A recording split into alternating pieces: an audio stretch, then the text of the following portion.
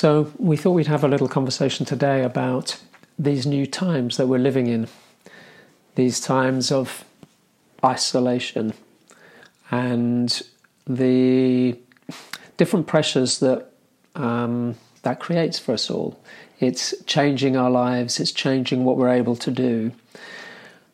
And at the same time, many people are continuing to work, needing to work at home, and that creates its own challenges for people. How you carry on working, now you're doing it from home, you're doing it with your whole life around you in a different way, and you're still trying to stay connected to the work and the people that you work with. Yeah, I found myself thinking about a number of the organisations that we work with, the people that we've done work with, which are around building the team and, creating a different level of connection and communication in that team, and then imagining all those people that we've worked with in the room are now scattered, and they're people who have been used to sitting across a desk from someone or be in person working with somebody that they're, or a group of people that they're collaborating with, and what that must feel like, because for many of them there will still be an imperative for them to be producing things, to be innovating things, to be hitting some kind of target. Yeah, but it's interesting because remotely. As you're saying that, I start to realise the different pressures. There's pressures on the people that manage them. How do they manage their team when they're maybe no longer able to be in the space, moving between people, no longer to have meetings in real space with people.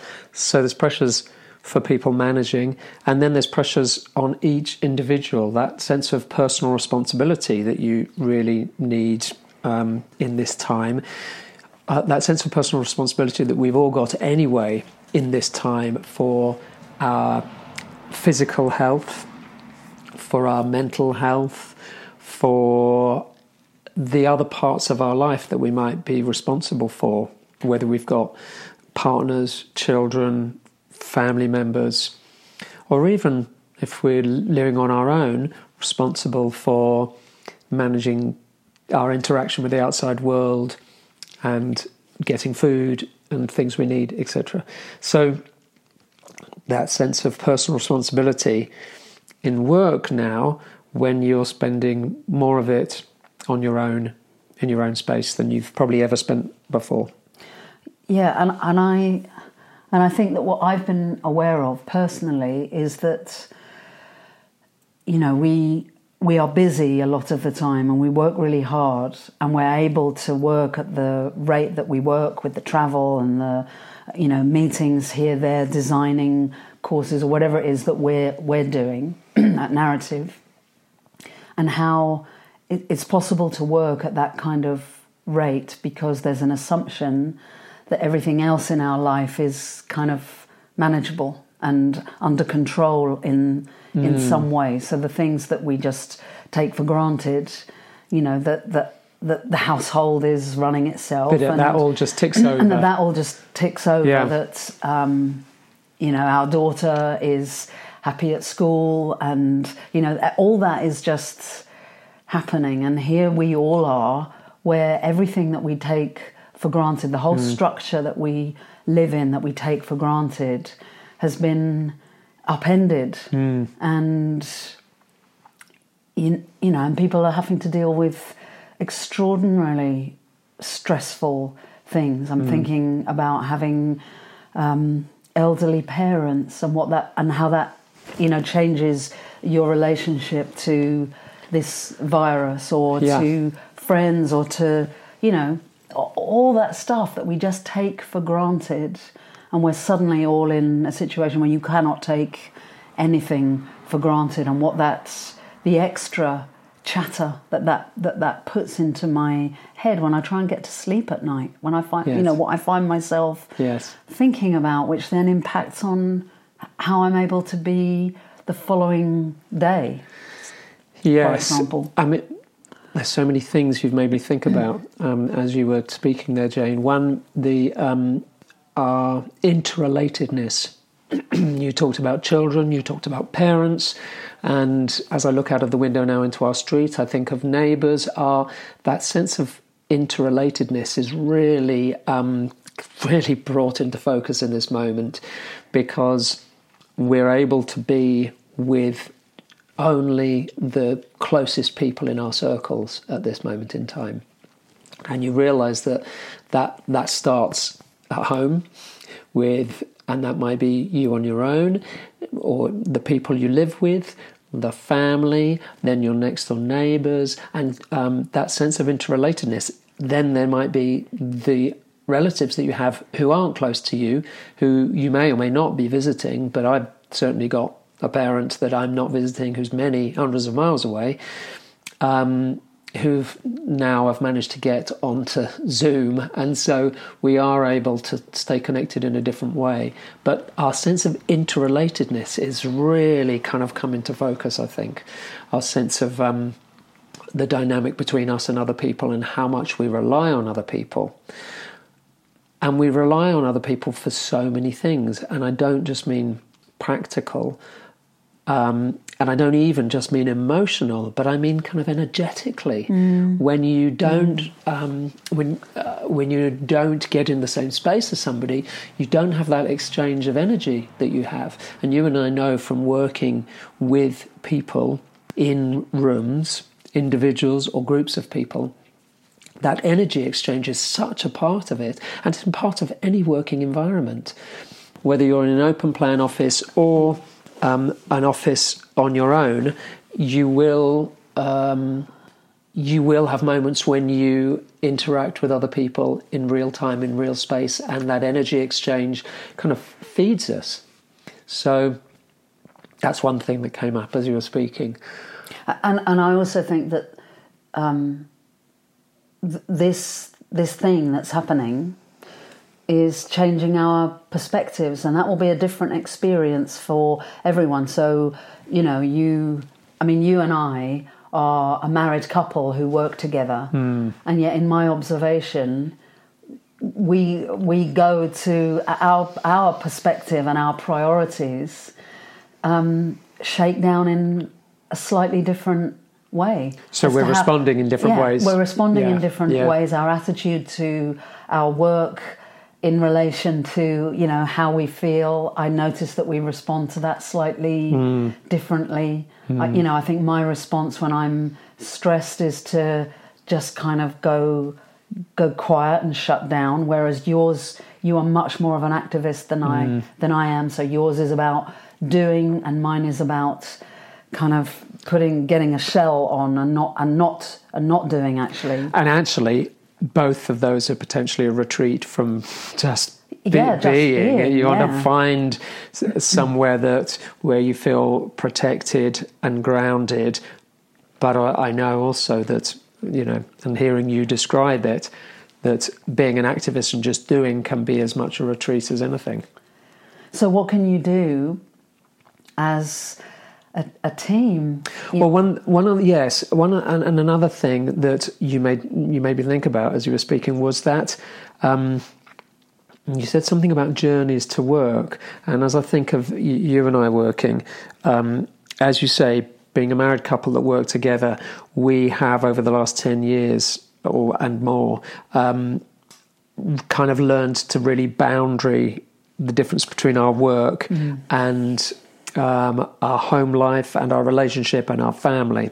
And that was a kind of lesson that doesn't kind of happen overnight, that boundarying, but it kind of crept up on us that if we were going to work together, we had to really know when we're working and when we're not working. Otherwise, everything bleeds into everything else. And I think in this moment in time, that is a real challenge for a lot of people, that the idea that you close your front door and you journey to work, and then there's your work persona, and that work persona interacts with all those people in that space, and then you leave your work and you come back to home, and then you can leave work when you step in your front door and be with family or in your own space, and then you can leave that and step into your work persona when you head in the other direction. And if I think of, we have a journey from this house to work that we make, and it's a 15-20 minute journey. And I know that, because we've spoken about this, how useful we find that we gear up for the day by walking through the streets and travelling to our office. And then when we finished at our office, we close the door and we transition back. And that's all gone. And so those boundaries between our different personas, if you like, even if we don't really consciously register them like that, working from home, everything can merge. The logistics of living at home, the emotional burden of working in your own living environment, whether that's to do with other people or just being in your own space, it really starts to blur all the boundaries between the different selves that we might inhabit. Well, I found myself just feeling really jealous of my time that's not work time. Like really making sure that we have a weekend. Now sometimes we have been choosing to create story circles on a Sunday. Yeah. And I did feel slightly conflicted about that, because if I don't have, Monday to Friday, when I can step into a work mode and be able to let go of things that might be obstacles or distractions to me, being able to listen and really focus on work. But on a Friday to be able to, at the end of Friday, to be able to stop. But at the same time, it's nice to be able to offer something to people on the weekend. Because then that's a kind of an antidote to their week as working, even though it feels like we're working. Exactly. Even though it's very enjoyable, those story circles, managing that circle.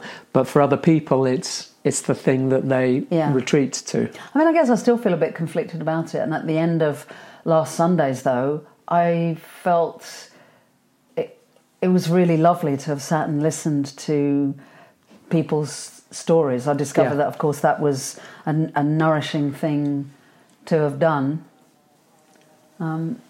Distracted by a Is it a fly or is it a wasp? It's a fly. Yeah. But yes, so the sense of boundary, and you started to say again, thinking about the team that is trying to work together and maintain the way of interacting with colleagues, maintain their output as a team. What can we offer in our thinking? Well, and I think that the first thing to acknowledge is that we do have obstacles and distractions that are getting in the way of us, and the noise of that chatter likely at this moment is amplified. I mean, as we know, whenever we set out to do anything, there will be things that are stopping us from being present and part. As evidenced by the fly that just came in the middle of our conversation and then distracted us both, thinking, oh, can they hear the fly? Do we need to get rid of the fly? Does it matter? Can we just ignore it? But that's what we would call an external obstacle very much. But I think much more pertinent is all the internal at this moment in time. So having a practice or a habit where if you are going to dedicate time to work, to being able to clear, what might be getting in the way, no matter what that is. That might be something, it might be an external obstacle, something about the space that you're having to work in, noise from elsewhere in the house, noise from, around where you're working, an unstable internet connection, just acknowledging that's there, and then looking at what the internal obstacle might be. you know, the fact that you need a food delivery and you can't get a slot to get some groceries or whatever that might be, but just to acknowledge that all that stuff is there in order to be able to let it go. Yes. So yeah, you're touching on clearing listening, which is the narrative practice, and we've done another podcast about that. And I think, yeah, where it's pertinent in terms of this conversation about teams working together still, collaborating virtually, maintaining their productivity.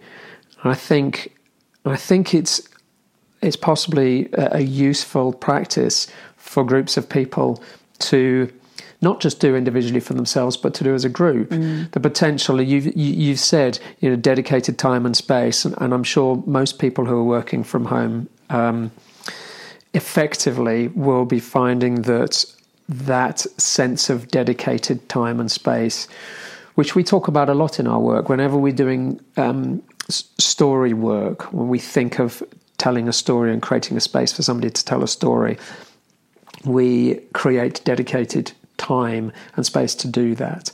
And our stories are already bounded by a set amount of time. When we work with somebody on their story, it's not like, yes, let's just tell the story and 15 minutes later we might come out the other end. We're always setting a 3, 4, 5 minute time limit so that the story is in a container of time. And I think that sense of working effectively, dedicated space and time, I'm sure people are doing that. They're deciding to start work at 9 or 10 or 4 in the afternoon. It doesn't really matter when it is, but it's that boundarying of time, I think. So that's one thing, you touching on dedicated space and time. And then that idea of clearing listening, when a group of people come together, we have to all really acknowledge that we're in different spaces now. And lots of people work virtually anyway. Of course, Zoom and Skype and all that existed anyway. People were doing remote working. People were working from home anyway. But everybody's doing it in this way now. And as you've touched on, we are very much in our own spaces, not just geographically, but in our own circumstances.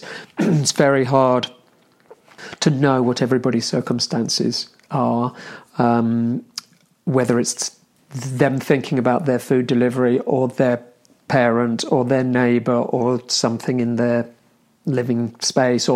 So it's bringing those two things together. We've identified that individuals in this moment have got all these challenges that are logistic and psychological and emotional and social and everything. And so when you see a little square open up of somebody in a different place that you're wanting to interact with, there's so much that is in that space that we don't know about. So many different elements that might be an obstacle or a distraction for that person. So when 10 little squares open up, because as you enter your Zoom, Skype meeting, I think there's an opportunity to give everybody a moment to either notice for themselves what might be an obstacle so that they can release it, and or articulate it for other people so that everybody in that virtual space can know, okay, that's what's going on for that person. That's what's going on for that person. That's what that person is bringing into this meeting time. And always with clearing listening, it's about acknowledging it and letting it go, and then having your interaction, having your meeting, having your dedicated time to be productive together. So there's a kind of paradox there, as you know, as you describe that, in giving everyone, say 1 minute or 2 minutes to articulate, to make conscious what's happening in their particular orbit. That process then brings everybody in that virtual space into the present moment with one another. Yes.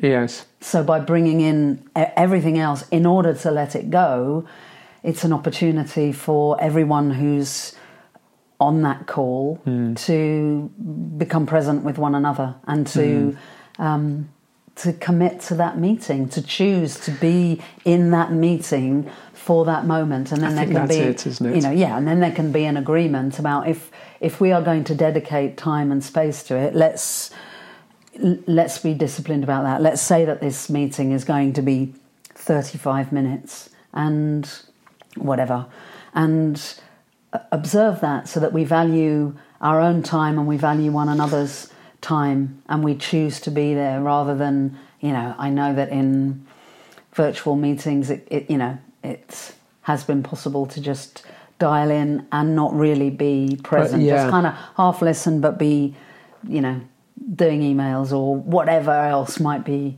going on. But if you will have a different quality of conversation if people have taken the time to really choose to be there with one another. I think that's it. I think you used the word commit. It's committing to that interaction, to do that, it's really useful to be able to let some stuff go because there's so much stuff at this moment to really commit for a dedicated amount of time, 35 minutes in your example. Right. So it's useful for me to really release this other stuff. And it's not that other stuff might be really important to you. It might be essential that you return to it. But in this moment, I actually don't need some of my brain just continuing to, churn over that other stuff.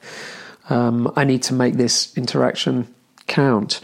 In our practice of clearing listening, when we as teams at Narrative clear listening with one another, the purpose of that is to let go of any obstacles or distractions and create some space to then be able to set an intention for how we want the meeting to be, or what's going to be our focus, or what's how we want to show up in that meeting. Yes. And I always find that a really useful process doing that, because if I give myself a word which might be focus or play, then it means that I have a concept, I have an intention that I can come back to hold on to, remember focus, so that when I then catch myself, if my mind wanders or I'm tempted to look at my email or whatever, I can come back to I set my intention as focus. Stay focused. It's something. It's a handhold. It's something to grab onto. It's really interesting. What's coming up for me as we talk about this, and we're talking about working as a team. We're talking about people's ability in this time to stay connected as a team and productive as a team.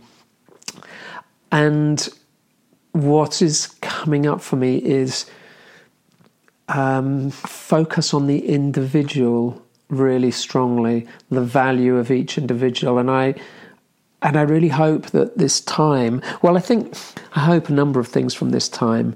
I think this blurring of boundaries between our different personas, if you like, the different people that we choose to be, or the structures we work in force us to be. That blurring of boundaries, I think there is great potential for the world of work to realise that people have so much value when they can bring their whole self into that workspace, that they don't have to shut the door on a whole part of their personality, their life, when they step into the workspace. And it's not that everybody has to just share everything. It's not about that, but it's about our potential as human beings, our everybody's desire to be productive and feel they have value and purpose in the world. I don't believe that anybody doesn't want to feel that they have a place and they have purpose. But sometimes I think the world of work can force us, require us to shut a load of doors to who we are, to our whole self. And maybe now we have to really take on board people's personal situations, their vulnerabilities, the challenges that they've got in their whole life, not just in being there between 9 and 5 in a day. And so I think there's potential for real threshold to be stepped over in terms of the idea that if people can bring more of their whole selves into the workplace, they will get more out of it, and whatever the pursuit is, whatever the world of work that we're talking about is, we'll get more out of it. So, well, and that's about permission to be who we really are. Yeah, and of course, for some people, who they really are is an introvert, or and to, absolutely, and to, so that all our stories are valued, or all of who we are is valued, however that shows up, I suppose. Everybody has a story, and every story is equal. Yeah. And the other thing, I was talking about the focus on the individual, and it took me back to clearing listening, and the idea that when you show up for clearing listening, you're not doing it for an audience. You're not doing it for them. Now, we've talked about people articulating what is there for them, and if that doesn't feel appropriate, it can be a personal process where everybody just writes it down for themselves. So it's about them noticing. It can, as I think you've identified, be very powerful when a group working together can get to a space where they articulate it to each other, because then everybody can acknowledge where everybody's coming from. That idea that you're not doing it for anybody else. If you clear your listening, it's not about saying what you think other people want to hear, and it's not about the listeners feeling that they then have to fix it or take care of it or justify it or explain it or get involved in the other person's listening. That sense of being responsible for your own listening, responsible for what is going on for you. And also when you set an intention, it's not, it's really about the individual. What is going to be helpful to me in this space, in this day, as a positive intention? Not what does my boss want to hear me say? Does he want me to hear me say targets or productivity or focus, or what's useful to me? What do I need in this moment? So I'm really getting that balance between the individual and the team in this conversation. Yeah, which is leadership, isn't it? It's like in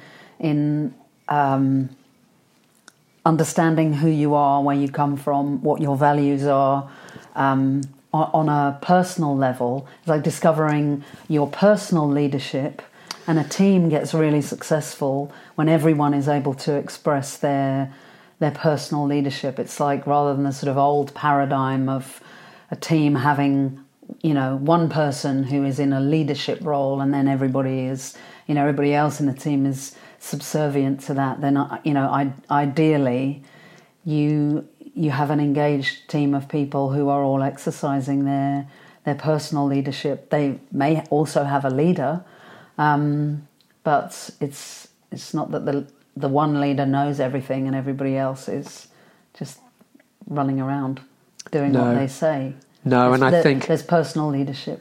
Yeah, I think that's a great place to land this conversation, because as we see, this thing that's happening is indiscriminate and can happen to everybody, leader or not, wherever you are in the hierarchy, whether you're Prince Charles or Boris Johnson or a nurse on the front line or the old lady next door. It doesn't matter. And that sense of finding one's own sense of leadership, personal leadership, is something that I'm going to now go off and have a think about after this conversation, I think.